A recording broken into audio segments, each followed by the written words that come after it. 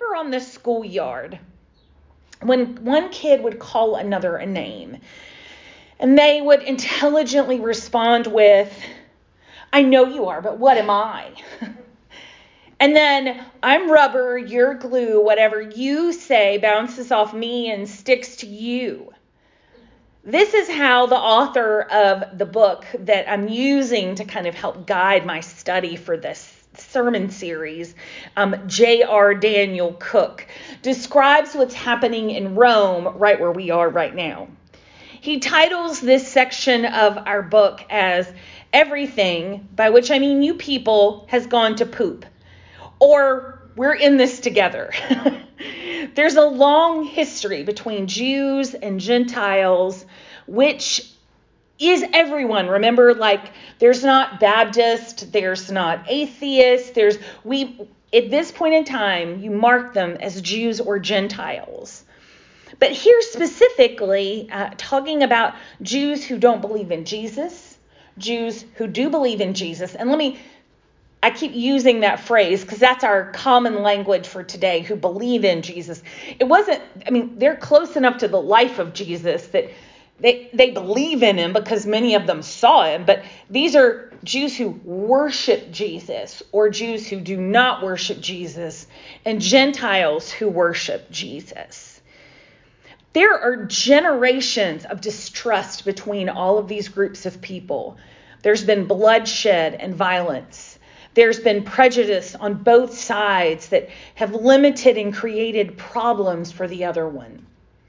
Kirk, our author, says, by the time this letter ends, we'll see this heartfelt conviction is that only a worshiping community consisting of both Jews and Gentiles can appropriately manifest the saving work God has done through Jesus.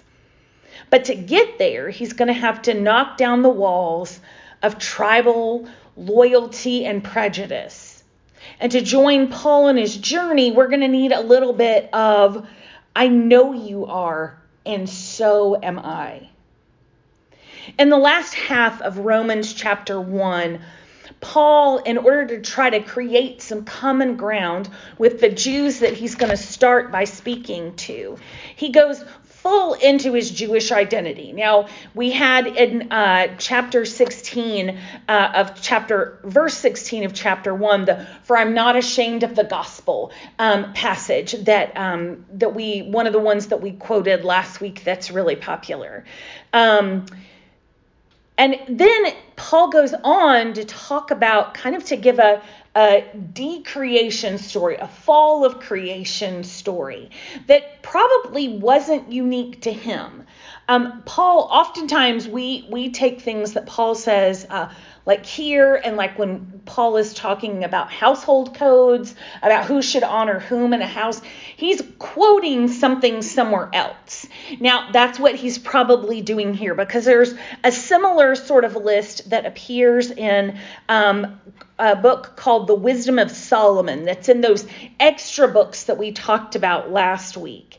He lists all of these sins of those that don't believe in God, but rather begin to worship creation instead of worshiping God. And for Paul, this is a decline of civilization kind of story. I want to read that to you so you get the full effect of what Paul is setting up. This is chapter 1, verse 24. "Therefore God gave them up in the lusts of their heart to impurity, to the degrading of their bodies among themselves, because they exchanged the truth about God for a lie, and worshipped and served the creature rather than the Creator, who is blessed forever. Amen. For this reason God gave them up to degrading passions.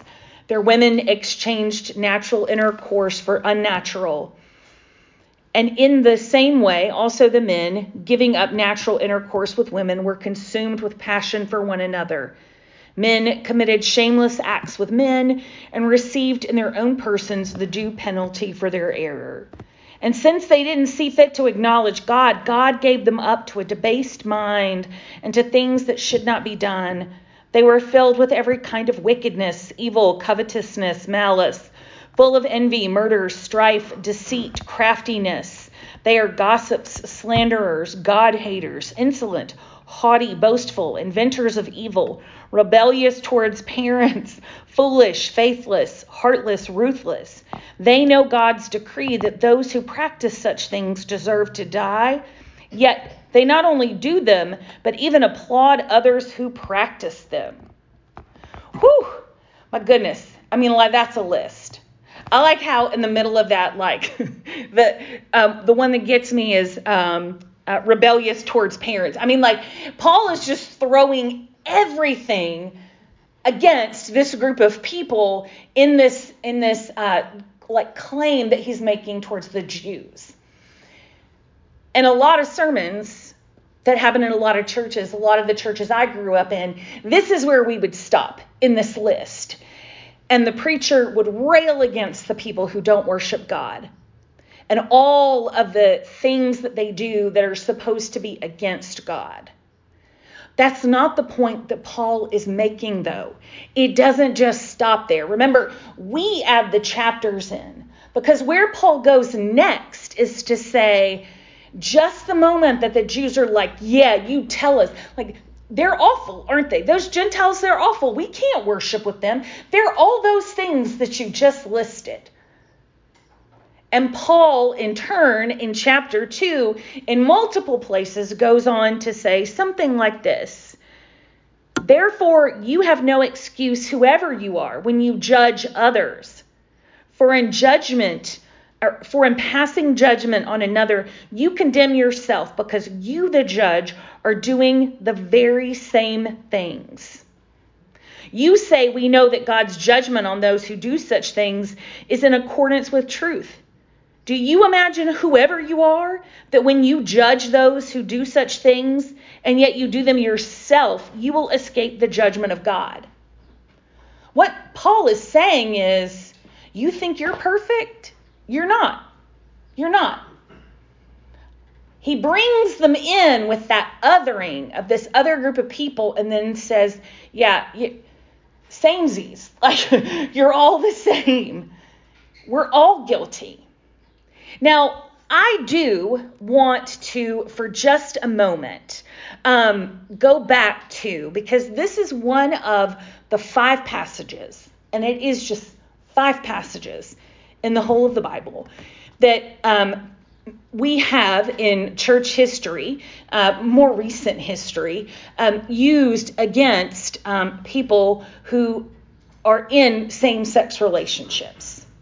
And we say that this is listed here with all these other awful things, and therefore that's awful. I think you probably know what I believe. I mean, I married Mandy and Heather, but let me give you another way to understand this. Paul could have never imagined a same-sex couple that was loving and caring and committed to one another. That didn't exist in his day. What did exist were abusive relationships of same-sex individuals, where one person had power over the other. What did exist were, remember, these are people who began to worship creation and not worship God. It was people who were worshiping in temples that worshiped other gods, that worshiped creation, where temple prostitution would happen. And that tended to be these kinds of abusive relationships that were same-sex. In the same way that Paul could not imagine me, a woman who is educated with a doctorate and a master's degree and ordained, being able to preach on a Sunday morning to a group of people, he could not have imagined that. So what he's speaking about are abusive relationships. He's speaking against manipulative relationships and prostitution that came out of temple worship. We cannot take this and apply it on what we have today because it's not the same. This whole list, again, could be one of those scary kind of Puritan style sermons, but it's not. One that if we often just pluck it out of context, it looks like Paul is bringing hell and damnation on all of us. But it's actually the exact opposite.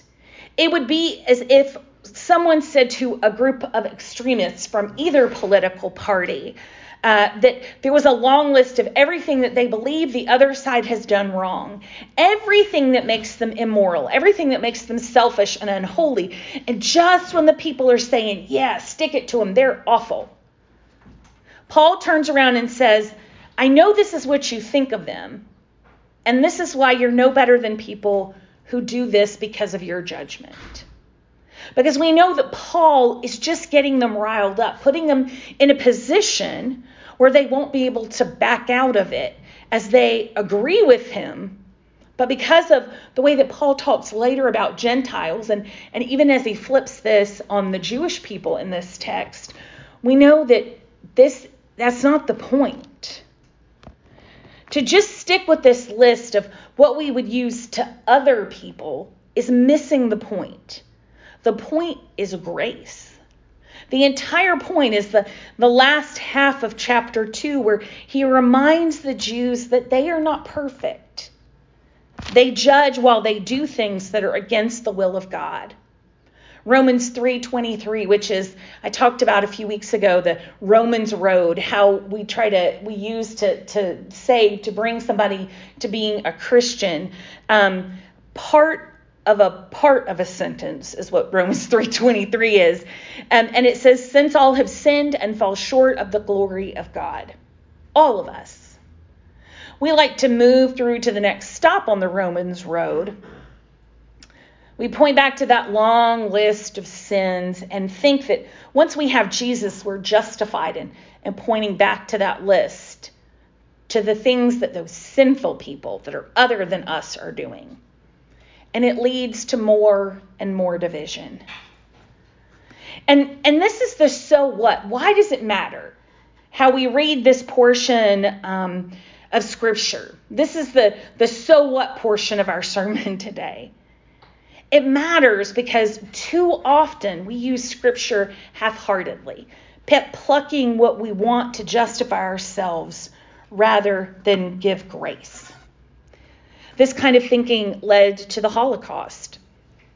On the website for the Anne Frank House, it says, Hitler was born in Austria in 1889. He developed his political ideas in Vienna, a city with a large Jewish community, but also a large hatred by the mayor, who was very anti-Jewish. During the First World War, Hitler was a soldier in the German army. At the end of the war, he and other German soldiers like him couldn't get over the defeat of the German Empire. And the German army command spread the myth that the army hadn't lost the war on the battlefield, but because they had been betrayed. Hitler bought into the myth that Jews and communists had betrayed the country and brought in a left-wing government to power, and they wanted to throw in the towel. By blaming the Jews for the defeat, Hitler created a stereotypical enemy. In the 1920s and early 30s, the defeated country was still in economic decline. According to the Nazis, expelling the Jews was the solution to the problem in Germany.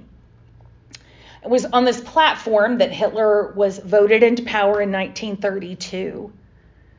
And after he came to power, the laws and measures against the Jews increased. In the end, it ended with the Holocaust, the murder of 6 million European Jews. Mauricio Garcia, who opened fire in an outlet mall just recently, had neo-Nazi tattoos. The man who killed 8 people at the Dallas area mall wore an extremist insignia, posted racist and misogynistic creeds, and praised Nazis online. Garcia also wore a patch during the killing spree that said RWDS, an acronym for Right Wing Death Squad. And while the article I was reading said that police have yet to announce a motive for the attack, journalists have uncovered a trove of social media posts in which the gunman fantasized about violence and glorified the Third Reich. Recently, here in Johnston County and other parts of our state, little plastic bags of anti-Semitic material filled with rat poison were left in driveways in our neighborhoods. The cards blamed Jewish people for the downfall of America, the problems with our every financial problem we face. It accused Democrats of being in cahoots with these Jews and even accused them all of pedophilia. On a different note, just this week, a bill was passed in Florida that would allow healthcare providers to deny treatment based on a conscience-based objection, which they defined as a sincerely held religious, moral, or ethical belief. While the legislation says that healthcare providers can't use it to deny care based on a patient's race, color, religion, sex, or national origin, attempts by Democratic lawmakers to extend those protections to gender identity and sexuality failed. This is happening all over our country. Bills that are being passed because we've othered someone else. It's happening here in North Carolina. It says that I'm right. The way that I see the world is the right way, and my religious beliefs trump everything, including someone else's medical care. A friend of mine pastors Williamsburg Baptist Church in Williamsburg, Virginia. This is a church that openly supports LGBTQ, has some banners and flags that hang out in front. They've in the past had those torn down or defaced. Just 10 days ago, on May 4th, the Williamsburg City Police received a bomb threat against the church, a credible bomb threat. Not feeling safe in their buildings, they took to worshiping in the park last Sunday. About the incident, the pastor wrote, "How we disagree says a lot about our faith and provides a powerful witness to those outside the walls of our churches. I am grateful for Williamsburg Baptist and how they're living out their call, even when threatened by those who violently disagree. Love one another as I have loved you. May we live up to this lofty command." This way of understanding ourselves as right and others as wrong is foundational to everything. It leads to discrimination of all kinds. This word from Paul is alive and well, not because it gives us the right to point fingers and yell at others or worse, but because it challenges us. It challenges that part within us that wants to say, I am better than you. I'm superior. I'm the king of the hill, and what I say goes. Rachel Held Evans wrote, "The truth is, you can bend scripture to say just about anything you want it to say. You can bend it until it breaks. For those who count the Bible as sacred, interpretation is not a matter of whether to pick and choose, but how to pick and choose. We're all selective. We all wrestle with how to interpret and apply the Bible to our lives. We all go to the text looking for something, and we all have a tendency to find it. So the question we have to ask ourselves is this: are we reading with the prejudice of love, with Christ as our model, or are we reading with prejudices of judgment and power, self-interest and greed? Are we seeking to enslave or liberate, burden or set free? If you are looking for Bible verses with which to support slavery, you will find them. If you are looking for verses with which to abolish slavery, you will find them. If you're looking for verses with which to oppress women, you will find them. If you're looking for verses for which to honor and celebrate women, you will find them. If you're looking for reasons to wage war, there are plenty. If you are looking for reasons to promote peace, there are plenty more.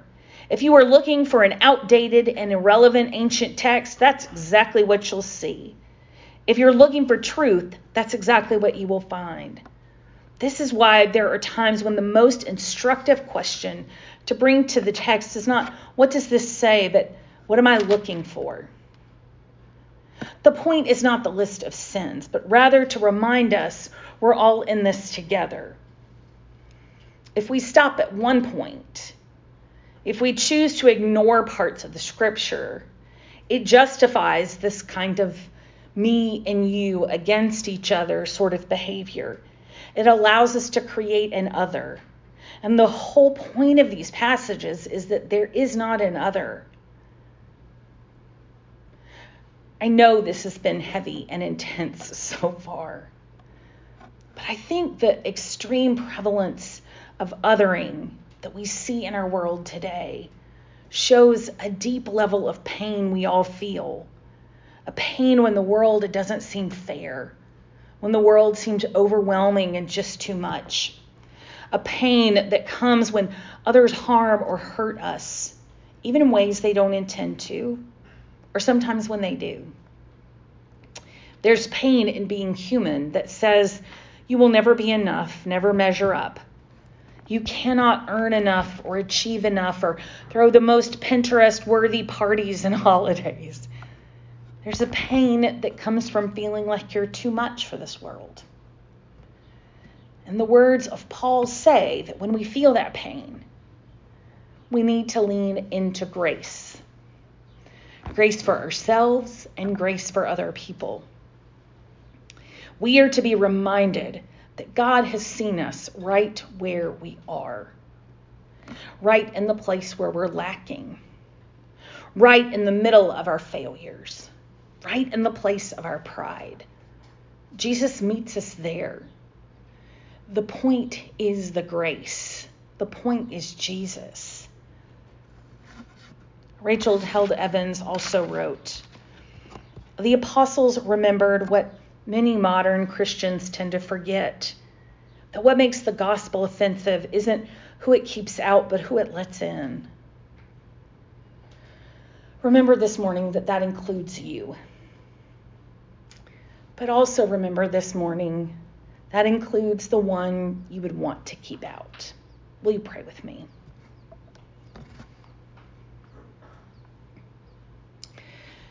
God, this world feels hard. It feels like we're constantly being measured against one another, that we're always trying to fight for our place, fight for what we need, fight for what we want. We are told that we are never going to be good enough, that we're too much, that we're not enough somehow, all at the same time. God, our human nature, is to set ourselves apart from other people. It is to other people. God, give us the courage to accept your grace in the moments where we feel like we are not enough. And give us the courage to extend that grace to others. God, help us to build the bridges between those who would other people. Help us to have the courage to say the kinds of things that they need to hear, to question their beliefs, to question the kind of prejudices that they hold. God, that is so hard when we live life up close with other people. God, may we be people that know that we are enough just because of your grace. That right where we are this morning, God, you see us. Jesus, you are with us. Let us find peace in that. It's in your name we pray. Amen.